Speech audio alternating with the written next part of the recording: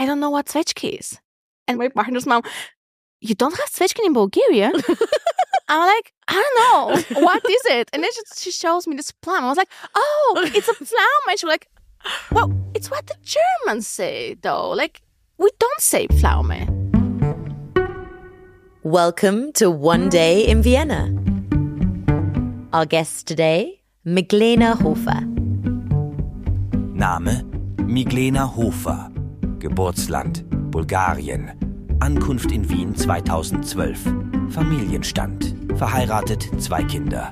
Beruf: Unternehmensberaterin und Netzwerkgründerin. I'm your host, Lauren Loeb, and welcome to this podcast where we're going to be uncovering those memorable anecdotes about this magical city that, let's face it, we all love and hate in moments. The expats featured on this show will be enlightening us as to how they navigated becoming a local in Vienna, often with a splattering of hilarious culture clashes to boot. And today I am joined by the amazing Miglena Hofer, business consultant and co-founder for Austria for Beginners. Hi, Miglena. Hi, Lauren. So we're asking people about their interesting stories of how they moved to the city or a day that was really special for them. Could you tell us why you first came to Vienna in the first place? Yeah, absolutely. I came for love. I'm Bulgarian, and it's very common for where I come from for people to want to immigrate, but it has never been an interest for me, ever. Absolutely never imagined myself living anywhere else outside Bulgaria because I loved my surrounding. I loved my friends. I loved my education, the profession I'm going to be into. So it was never for me like a thing to immigrate. But then I met my husband, and the way it happens, we met at this international conference. We fell in love. We were flying here and there between Sofia and Vienna for a while. Then he moved to Sofia until I graduate. But the thing is, with our education, we were both lawyers. It's very difficult to change countries. Yeah. And although he speaks pretty good Bulgarian, English as well, but he's Austrian, your husband, right? Austrian. Yeah. Okay. He's Viennese. He's Austrian, and they said, okay, let's try it in Vienna. But I never just thought, oh, I'm just going to move. So I always wanted to study international law. So I applied at University of Vienna and I got accepted in this master degree. And I moved in 2012 for love and for the law. International law. Look at us, 2 international women with Hofer and Loeb as surnames. Yes. No, that's lovely. Actually, what I've realised is so many people move to Vienna for love. It's like, it doesn't seem like that when you first come here. Absolutely. But that's really a reason. It is. And what was your transition to Vienna like? Was it difficult for you? Did you have a lot of culture clashes? Not so many culture clashes, I would say, but it was difficult for me on a different level. I always knew what I wanted to do. I know I want to be a lawyer since I was 9. Okay.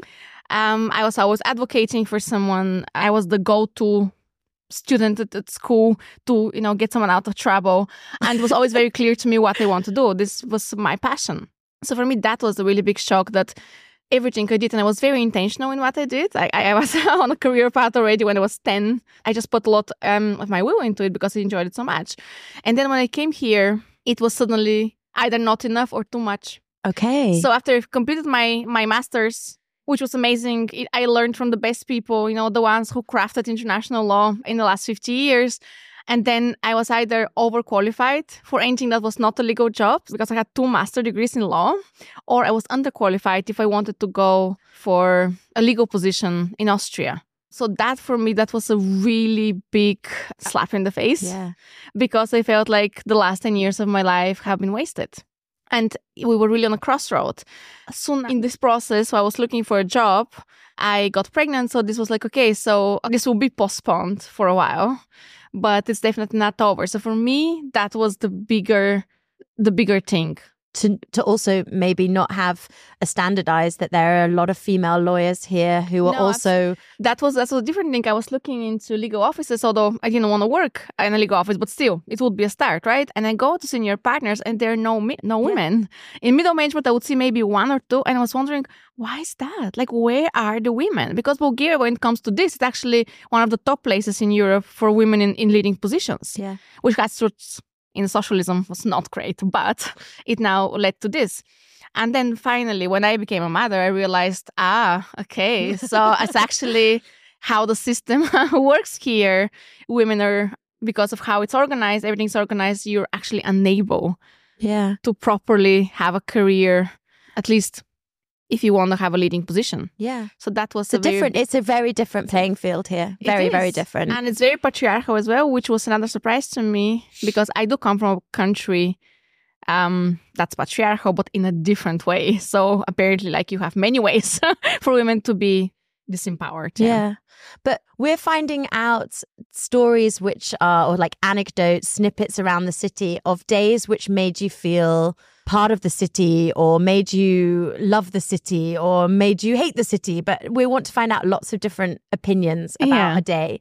What was a day that was very special for you? And can you kind of talk us through it?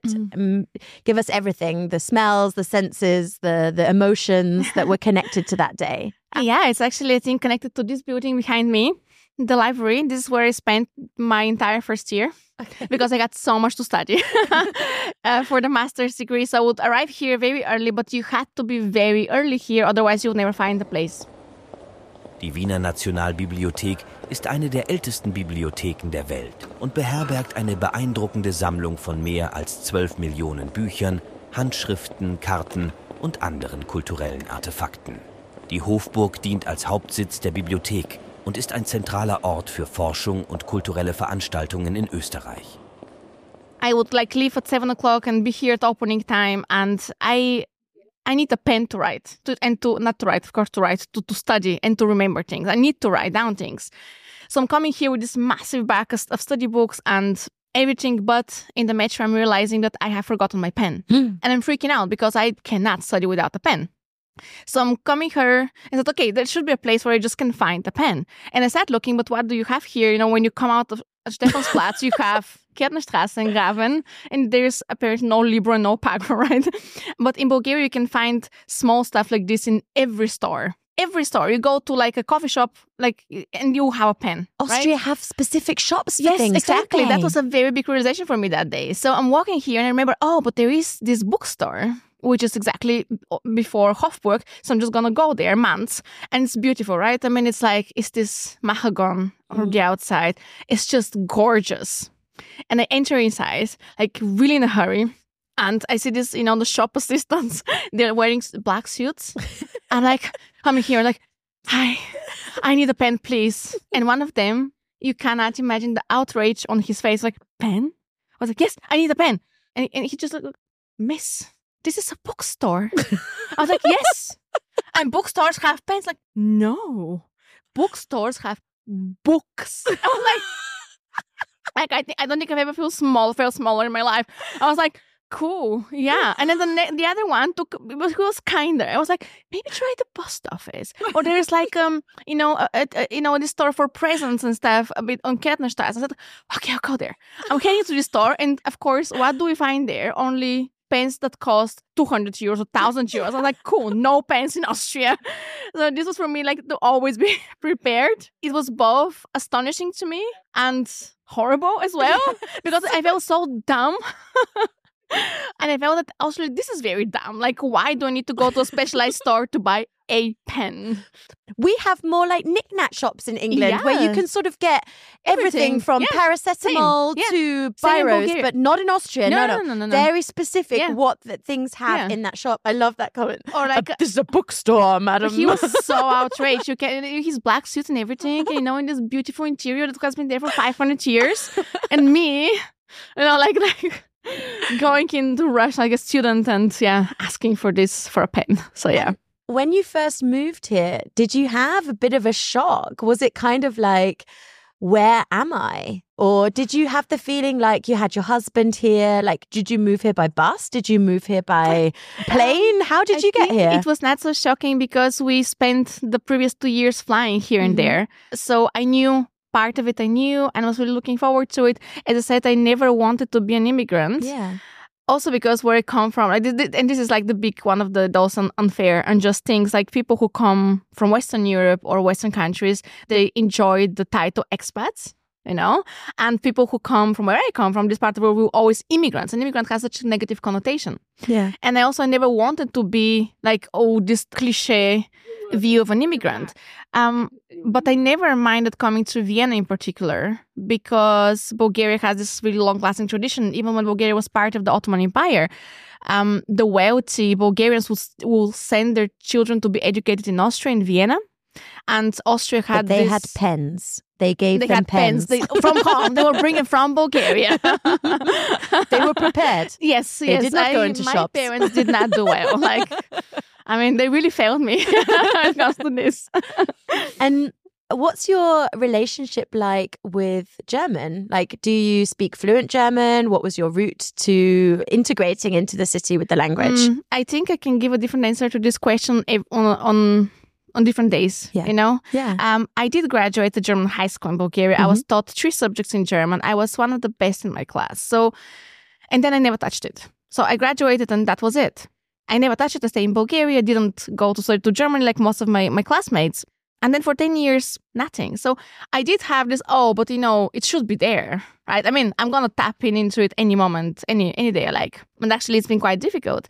First of all, Austrian German is quite different. Yeah, very. Then Viennese is another story. And then I think it just takes a while. It's also, I guess, because in Vienna, you could get by with English. So that is both good and bad. It doesn't really help you speak it, but it does help you feel at home. And do you have any favorite German words that you like to throw into sentences occasionally or you think have interesting meanings? I love the word Zwetschke. Yeah.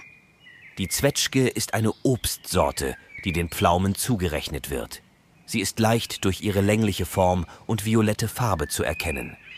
Oft werden Zwetschgen frisch gegessen, aber sie werden auch für die Zubereitung von Kompotten, Marmeladen wie den cremig-fruchtige Povidel und Mehlspeisen verwendet. It was one of my first shocks, if you ask me about shocks. And, yeah, tell us. So I'm arriving, and before we got our apartment, we were living with my boyfriend's then, his parents, and they live in Low Austria, in a beautiful house. And I'm sitting in this garden, I'm wondering, where the hell am I? What's going on here?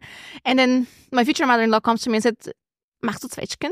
And then I look around and I see all the trees and I recognize them. I know the words. I know what the fruits from these trees are called, but I see nothing that possibly can be Zwetschge. Nothing. And I look around, I feel so embarrassed. And I go I don't know what Zwetschge is. And my partner's mom, you don't have Zwetschgen in Bulgaria? I'm I don't know. What is it? And then she shows me this plum. I was oh, it's a plum. And she was well, it's what the Germans say though. We don't say Pflaume. Oh, gotcha. So ever since then, I do Zwetschge is one of my favorite words. I do use the word Termin. I think it's a very convenient word. Termin? Termin. Yeah. In Bulgaria, it's just so much more complicated to say Termin. Yeah, we were talking about this. For some reason. So yeah. I want to get back to your point about difference in words. So there are lots of different words between German and Austrian. So many. This used to make me feel so bad. And then the riddle continues because if you go to Burgenland, they call pineapple Erdbeer und Erdbeer Ananas. They just try to mess with you even further. Yeah. So it's not even just the German words, it's the words within Austria that are just setting you up to fail, in my opinion. No, absolutely. My mother-in-law comes from Burgenland, and I remember this family event where her mother would come to me and just... I was and I looked like this, and I must have looked terrified. And then she switched to Hochdeutsch and told me, it's fine. You need to learn Viennese. When I moved to Vienna from Burgenland, I too needed to learn Viennese. I was oh, yeah, that sounds normal. Sounds like a nice, easy route into the language. Yeah. So we are outside the National Bibliothek, which we've heard your brilliant story about needing a pen. Do you have any other places in the city that you particularly love and that you have a bond with? Yeah, absolutely. I absolutely love Rathaus, the building of Rathaus, particularly in the summer during the film festival. It's one of my absolute favorite things in Vienna. I think nothing really beats this feeling where you're sitting, you're watching an opera or a concert. The Rathaus is somehow more real than the rest of the buildings. And it's night, and it's incredible. Yeah. I always remember this night when I watched Carmina Burana. I was very pregnant with my first baby. And a storm was coming. So you know how Carmina Burana goes like doom, doom, doom, doom. And then the storm was bang, bang, bang. And then I had contractions, so I had to leave. But I mean, like... Prophetic fallacy. Yes. I would just never forget this view. You're sitting in the rat houses above you, and the sky and the moon and the stars. It's my favorite place. I think that's also something which we're realizing now, interviewing people. Sometimes you forget the magic of the city that you're living in. Absolutely. But you just need to look up a lot of the time here or hear people's stories about it, because it's incredible. Like that's it. There's this casual beauty. You go into a side street where there is nothing that you can put on your sightseeing list, but it's gorgeous. It's gorgeous anyway. And do you feel very connected to Vienna as a city now? What are the things that you love about this city? I do. I always, when someone asks me, like, do you like living in Austria? I was like, no, but I love living in Vienna. Like, I can't say much about Austria, you know? I still feel like a tourist when it comes to Austria. But Vienna, I absolutely love. I love the diversity.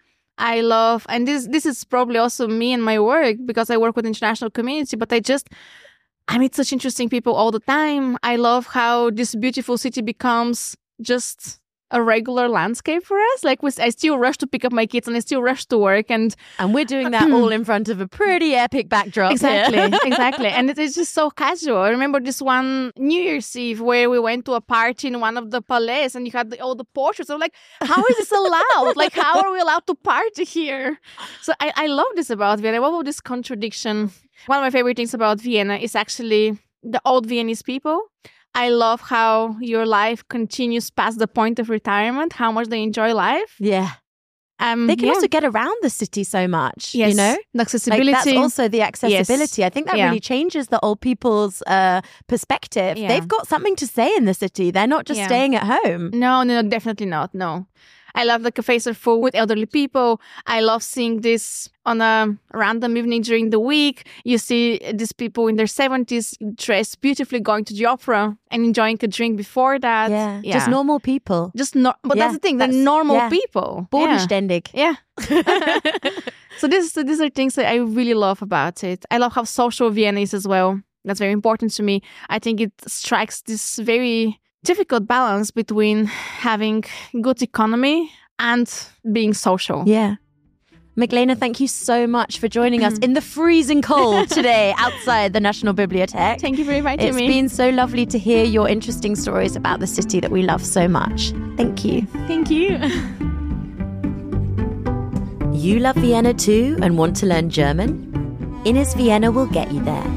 Vienna's best language school offers a variety of courses and trainings at different levels, at different times, and at different intensities.